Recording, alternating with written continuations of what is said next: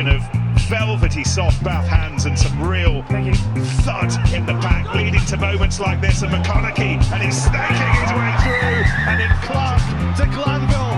Fucking Singa is standing, waiting, pouncing. Big Joe makes his a double. Oh, he's gone through on his own. Josh Matabasi, ender of worlds, destroyer of walls. Spencer whips it away, beautifully done. Gavin scored. The two young bucks who underlined their love of this place earlier in the week, Orlando Bailey and Max Ajomo, conspire in thrilling fashion. Hello and welcome to the Bath Rugby Plug, the rugby podcast by the fans for the fans, plugging the boys in blue, black and white. My name is Gabriel, and on a Sunday, I'm delighted to be joined by my good friend and fellow Bath fan, Tom. Tom, something slightly different this week. Something slightly different, mate, indeed. Our first ever sober live podcast. Not live. Just about live. Match reaction podcast. We were buoyed after the recent results and thought we'll be on cloud nine after sticking 5 points on our closest rivals, and we can bathe in the glow of that victory. It wasn't quite like that in the end, but yeah, a new format for us. Yeah, it didn't quite work out like that. Of course, we'll be reviewing what just happened in the game, the win against Gloucester at the Rec. But we thought we were watching this game together. We weren't drinking. We thought it would be a prime opportunity to get some immediate reaction to that game. And if you like it, listeners, let us know. And this is maybe a format that we can keep some point in the future. Well, after the previous BRP Live following the Bristol game went down so well, 4 minutes of me slurring along, not making a huge amount of sense, we thought, why not go take two? Why not go take two? I think we did also do a post-match podcast back in season 1, it might have been, or season 2, and we'd been to the game then, and I would not want to listen to that one back. That was a rusty, drunken, and pretty poor affair by from memory. It's kind of like when you slow down your podcast so you're on half speed. That's what it sounded like. So I guess if you sped it up, it would have been normal. But yeah, let's get into the game. Oh, Tom. one quick thing before you start as well. Actually, I realised this that we didn't mention this in our first pod of 2024, but we are now into our 7th calendar year of doing this podcast. So yeah, how that time has flown by. We're looking very much 7 years older for it, G. But yeah, just thought it was worth saying, and thanks for everyone that's stuck with us over that time. 7 years. I think I feel about 7 years older having just sat through that 80 minutes of Bath victory. Of course, Bath defeating Gloucester 17 points to 10, I think. Tom de Glanville summed it up pretty nicely in his post-match chat with TNT Sports, which we've just watched, Tom, when he said, we made a little bit of a meal of that. Do you agree with TDG on that front? Absolutely. It was very, very tough viewing. I did not enjoy watching that one bit, and it's even worse on TV, I think. But yeah, it just felt like we potentially were going to find a way to throw that away, and that we weren't further ahead, particularly towards the end of that game, was incredible. We should have put them to bed much earlier and much easier. It kind of had that feel. It certainly didn't feel like your kind of Derby Day clash. I mean, you compare that to the reverse fixture when we were in the shed, and the atmosphere, the energy, the tension was just completely different. It's almost like you're in, when you're in that slumber in between Christmas and New Year, where it's kind of like dead time and everyone's just sleeping around. There's no one's really doing anything, and time just passes willfully. It kind of felt a little bit like the players and the crowd on what was a very cold day, but a bright day. It kind of felt like that. It wasn't the spectacle, certainly on TV, and people have tweeted in who were lucky to be at the game, but it certainly wasn't the Derby spectacle that I think we were expecting. And it wasn't helped, I think, at times by a pretty sleepy performance from Christoph Ridley. He just kind of let that game meander, particularly in the first half. The end of the first half was a prime example of that, where he let Gloucester take 30 seconds off the clock for a mark just to kick the ball out. It did kind of feel like Bath in particular were kind of going through the motions, I think, and almost waiting for someone to do something just to spark there, and kind of waiting almost for Gloucester to roll over.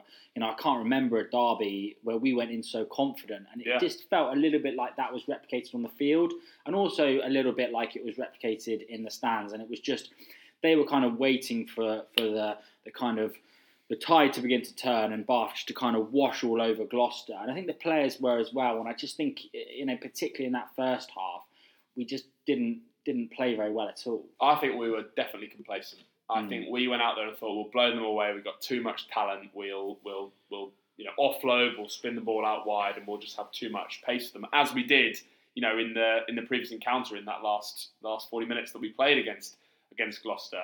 And it just wasn't to be. I guess it's more generally a very new position that we find ourselves in. We're favourites all of a sudden. You remember, this is the team that not too long ago put 64 points to 0 on us, but we're favourites. There's an expectation that we are pushing and we're winning and we're pushing for top 4, back in third now. But, the league's very tight, and it only takes a couple of losses to find yourself back down in, 7th or even 8th place. So, yeah, I think it's a different kind of pressure we're feeling, and I don't think we dealt particularly well with that in the early part of the game. Yeah, and with that in mind, I think it was just great that we won the game. Yeah. It could have been so much worse, right?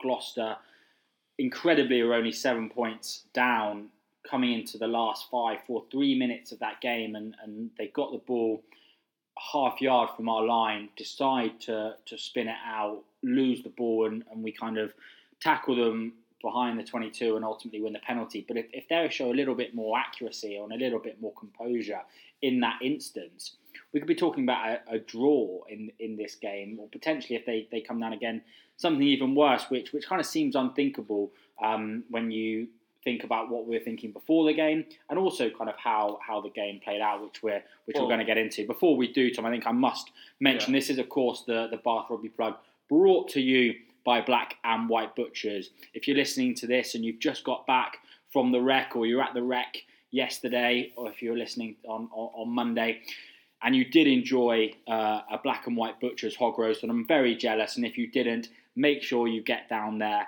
on next Sunday for the game against Racing for your Sunday lunch. It is well worth a visit, the Black and White Butchers stand, and do check out their Instagram.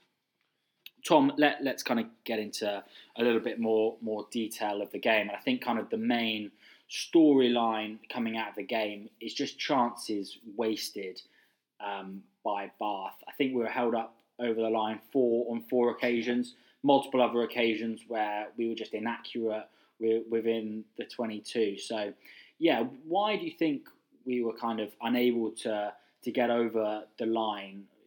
We've seen that we've been able to push over. Why do you think we weren't able to so consistently today? Yeah, well, firstly, I mean, on the point about, not having that cutting edge that we have done at points this season. And, TNT, I always make that mistake, showed a stat that we are the most effective from first phase at scoring tries. We're top of the league in that respect. And I think that has been because of the crispness and the accuracy of our handling, particularly in the backs, but all 15 guys stepping up and doing that. And that just wasn't quite connecting and working today, I thought, at times. There were 12 handling errors, which is a high tally. And for all the ball we had, we didn't see the expansive and accurate play out in the wider channels that we have done. And, why that is, maybe there's just a bit of intensity lacking, maybe a little bit of New Year sleepiness, as I know we all probably feel going back into work after the Christmas break. I don't know, but that was certainly lacking. And then I thought just physicality. You mentioned the held up tries. I thought our physicality was pretty poor as well. Gloucester were beating us in the collisions on the gain line. They were winning the battle of the breakdown at times as well. And it's not helped when you're lacking a plan in that area. And the kind of pick and go options, individuals trying to batter down the door, it being very, very slow, I just think didn't help us. And Gloucester, to their credit, defended their line well, managed to, Zach Mercer in one instance, who I'm not allowed to mention, so the Gloucester number 8 in one instance, kind of pulling I think it was Dunny. Was it Dunny? Pulling him over the line and getting the held up. we just lacked a bit of a plan. We lacked a bit of composure close to the line. We lacked a little bit of physicality. And, 4 held-up tries.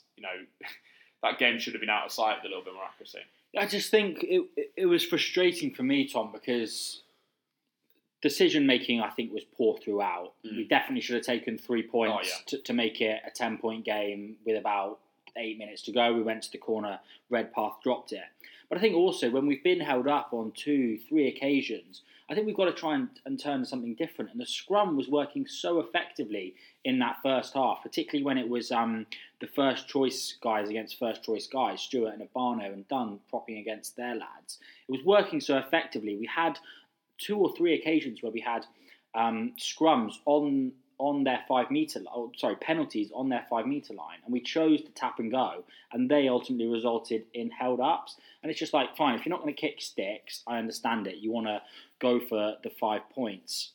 Not sure it was right, certainly not at the end, but try something different. Try the scrum. You're getting them backwards, and then Barbary coming or Kutsia coming off the back of that is way more of an effective weapon than just tap and go. Gloucester knew what was coming, and to their credit, defended it really, really well, being able to roll us on all those occasions to get under it. It was credit to Gloucester, but I think we've got to try something different there. I think it was a concerning day for the decision makers, for me. Yeah, definitely. I think it's echoed by some of the comments we've had on Twitter. Nice. AJMS commenting that, appreciating that the league is tight and I guess implying there that we were going for that 4-try bonus point, but occasionally we really need to kick the points. And I agree with you. And I was saying to you live that for those that are pretty much straight in front, just take your 3 points, take the scoreboard along. The one I really couldn't understand was when we lead by 7 and we get that opportunity to take the game out of reach so that Gloucester have to rush those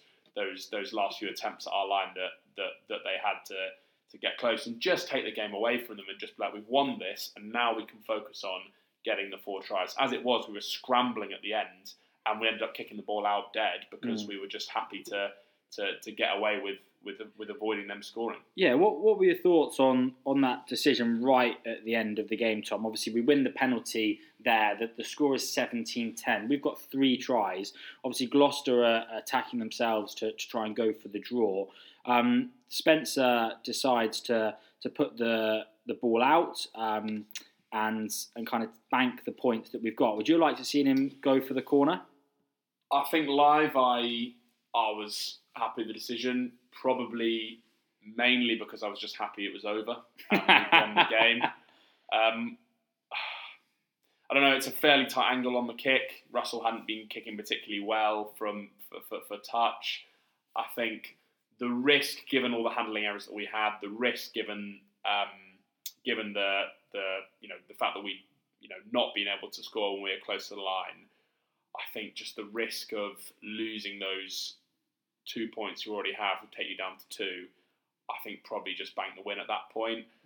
That said, maybe we'll look back and regret that we don't go for that in the final standings. I just did not feel that we were going to score, and I just felt like get the game done, get the game won at that point. But possibly that just shows the lack of ambition I had. I can't imagine Saracens or Exeter in their pomp going for the silverware ultimately. I can't imagine them not going for that. So I don't know. I know that at the time you were keen for them to try and stick it in the corner. Yeah, Tom Scriven on Twitter agrees with you, saying sensible to take the 4 points at the end. Gloucester risk breaking it with Thorley et al. If I'd been there, I'd been tempted to grab the ball off him and kick it off myself.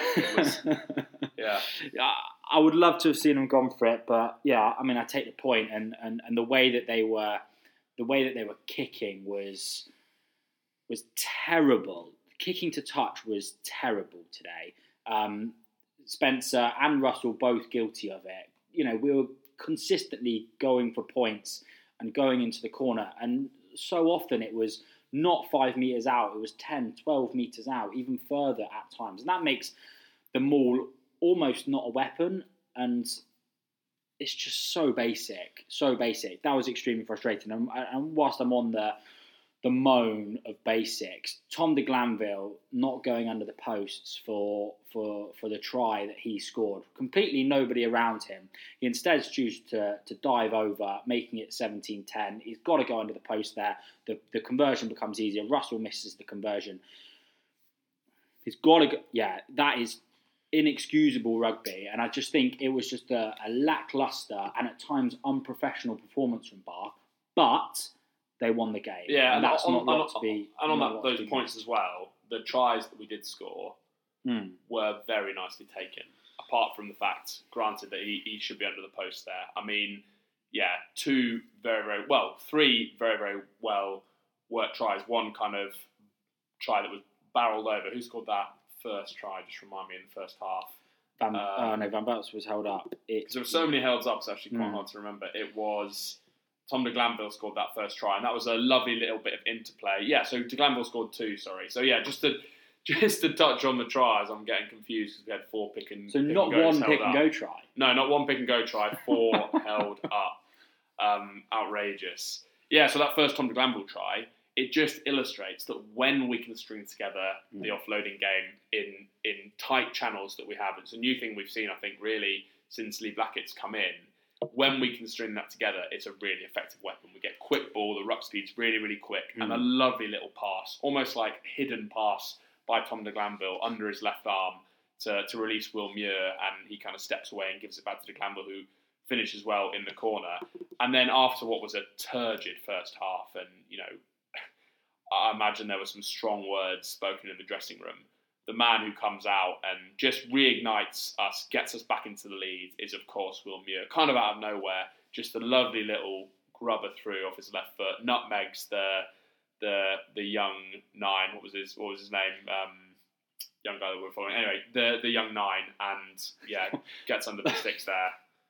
Looked like a young 9. Looked like a young 9. He's actually 24. Yeah, 24. Looked like he was about 12. Listed at 80 kilos. Yeah.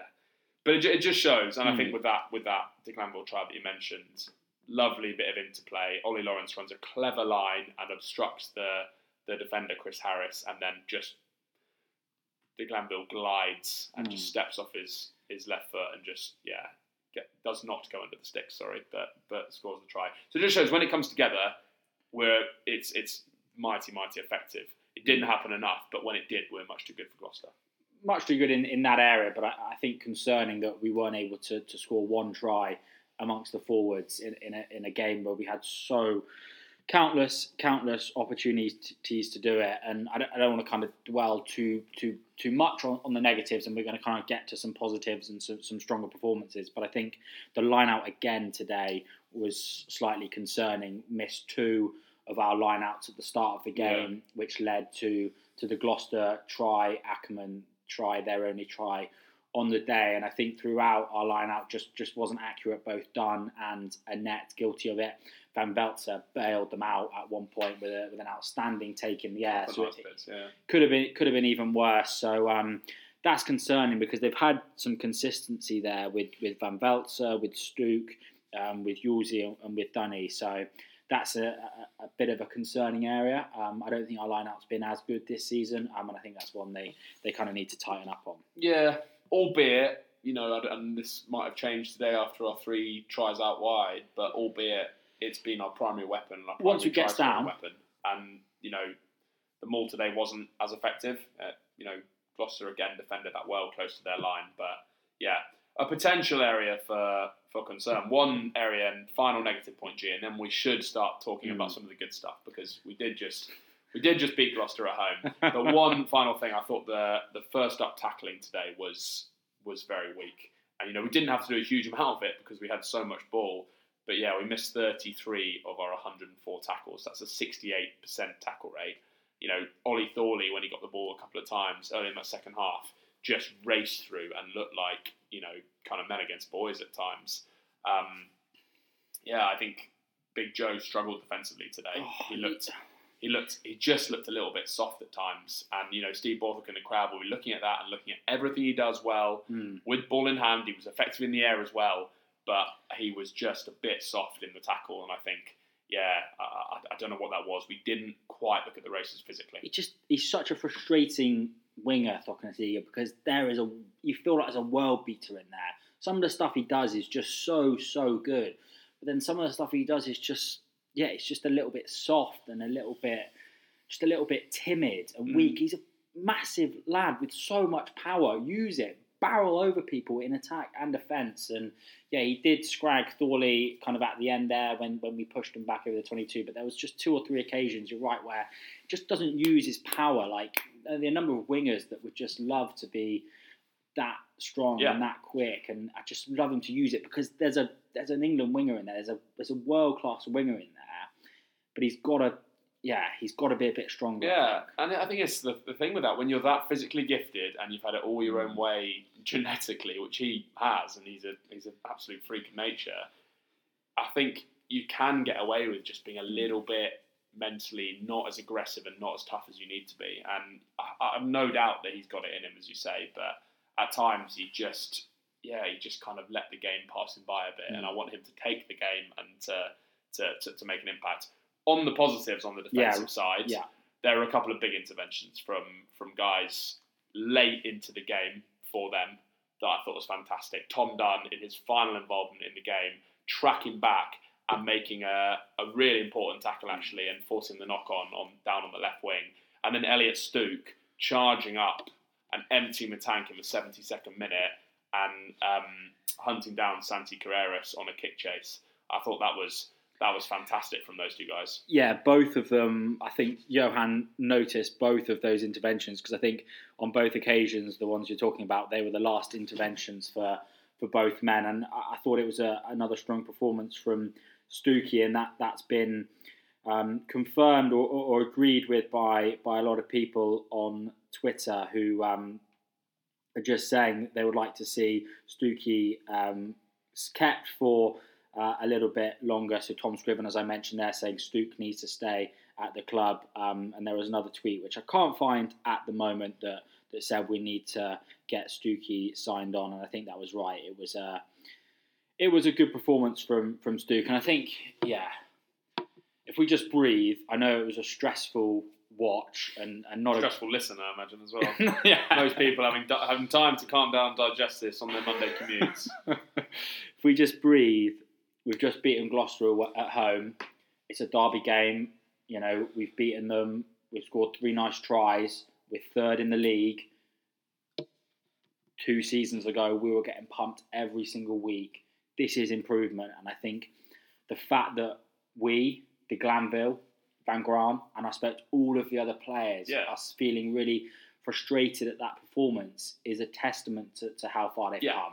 So we must not lose sight of that, and I think let's try and focus on a few positives now. Yeah, Tom. well, and just to say, like when you improve the goalposts shift, so to speak, and the goalposts shifts, and that's a good position to be in. And we beat Gloucester home and away. We've just inflicted their record losing streak on them, 9 in a row in the league, and as you say, we're back up in the top 4 and looking good. It's going to be very tight, but we're looking good, and these are games that we have to win against the weaker opposition in the league. Positives? Do you want me to kick off, or do you want to? No, you go, son.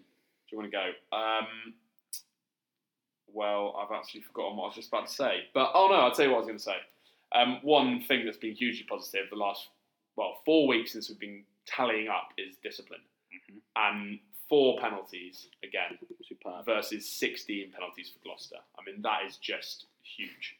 That is huge. The fact that, again, the margin's only 7 points just speaks to those 4 held-up tries, because 16 is a very poor number, but 4 is fantastic. And now that's 20, I'm keeping a tally now, G, that's 20 penalties total in the last 4 games. So that's absolutely fantastic. Yeah, and a big number of them came last week in the defeat to Leicester. That is outstanding, and I think that's real credit to Bath, but also just underlines the dominance that we've had, the dominance that we're continuing to have at home. Tom, only 1 win, I think, in 12 in the league at home.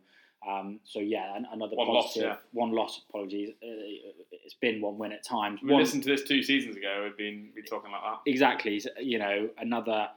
Another win, starting to become a a fortress. All the things Van Graan speaks about, tough to beat. Tough to beat. Sorry, Johan, for that. Tough to beat. Making the Wreck a fortress. These are things he's spoken about, and these are things that are happening, which is a real positive. Will Muir, another massive positive for me. I thought he was excellent again, and I think him and Tom de Glanville with his 2 tries kind of bailed the pack out in particular. I think those 2 were real live wires, and the whole of the back 3 did well with the kind of kicking battle being maintained. Completely. What else was I going Any other standout performances, player performances? No, I think you covered it. I think, those 2 in particular were very good. I thought the bench was fairly effective when it came on. Alfie Barbary added some energy, and, I think I jumped the gun a little bit in asking us to talk about England last week with the squad not announced until the 17th of January. But if I look at who's hurt and who's helped their chances for England, I think Barbary probably the only one that's come out of that better off. I think, Big Joe and Ben Spencer, I think, was uncharacteristically quiet. Will Stewart was fairly anonymous. Ben Urbano put in a decent shift, but came off for Detroit after about 50 minutes. So I thought Barbary was energetic and provided a bit of buzz and a bit of edge, as did Chris Clurter off the bench. So I think those guys were effective as well.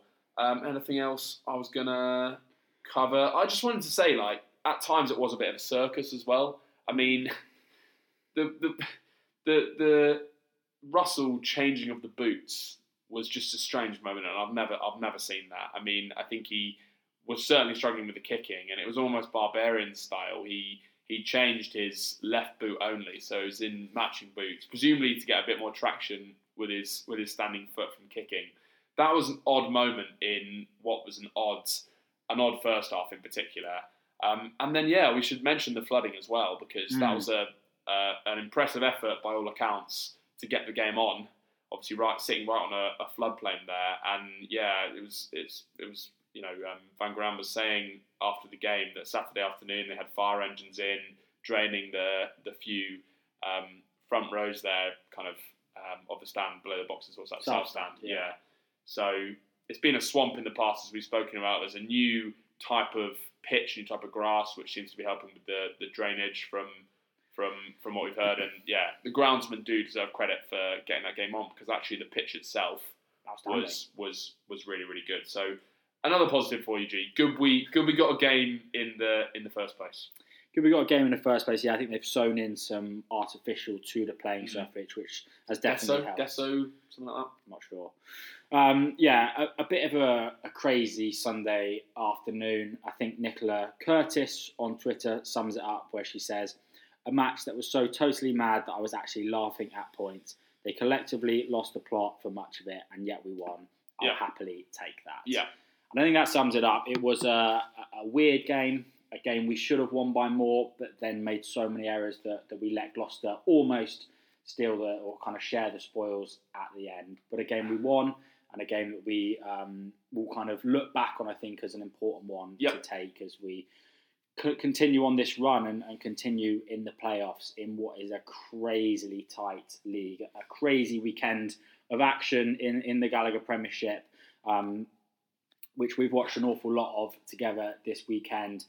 Northampton turning Exeter over yesterday was wonderful to see. It's been a weird one. Bristol beating Sale, didn't start the weekend too well, but and just maybe the final word, and I don't want to. Maybe I am starting to listen to too much Johan Van Graan stuff, but I feel like this is something he'd say. I won't try the accent again, but we are starting to. Oh, I'm so tempted, but I'm not going to. We're starting to make winning a bit of a habit, and we've shown how to make losing a habit in the past. And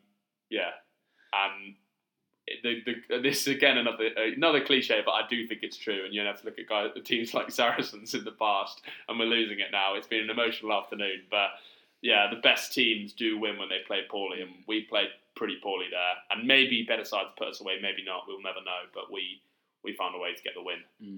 Tough to beat. By Tom of Pine, if you want an afternoon of full Johan Van Graan action. Great to get the win up to third in the league, as I say.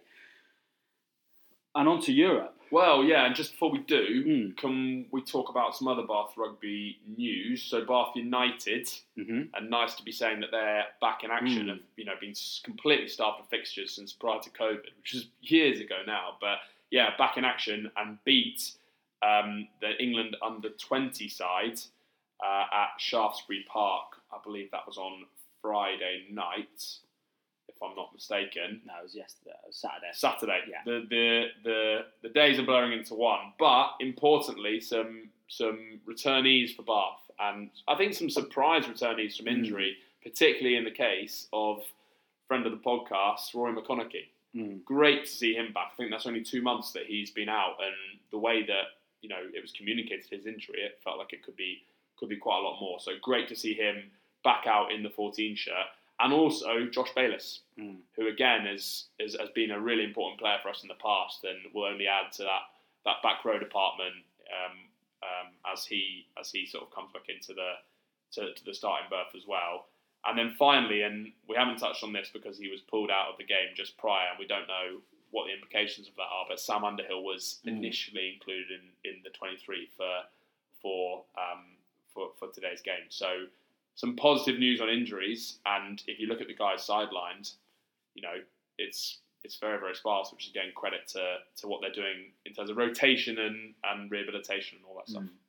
Yeah, the competition for places in the back row is huge now. Really, with Ted Hill, the only major absentee from that list, and he's back running. I think back training. So yeah, competition for places is massive. Going to be fascinating to see the selection ahead of the visit of Racing 92 to the Rec on Sunday. It is, of course, the return of Europe. Bath have got 10 from a possible 10 in Europe, quite incredibly. Racing, on the other hand, have lost both of their games. They lost at home in round 1 to Harlequins, and then lost in pretty meagre fashion at Kingspan against Ulster in round 2. They did get a couple of losing bonus points in those games, so they are on 2 points from a possible 2 games. Their top 14 form, however, is a hell of a lot stronger.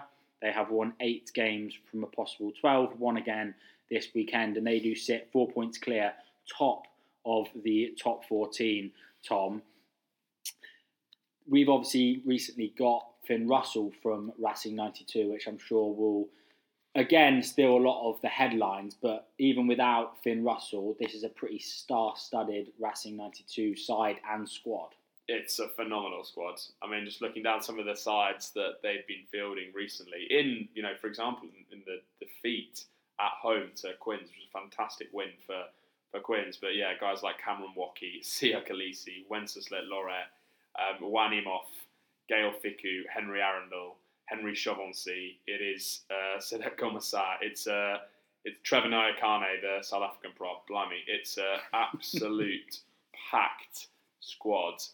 And yeah, I think their form in Europe are, a little bit, surprising, to be honest, with the squad that they're able to field. I imagine they're going to come fully loaded as well. If they have to win that game, we're obviously sitting pretty from 2 from 2 and should qualify. I think probably need what? Do we need another win? Do you think? Just looking at the table. Well, I think Cardiff are on 2 points as well. I think Cardiff look pretty much out of there.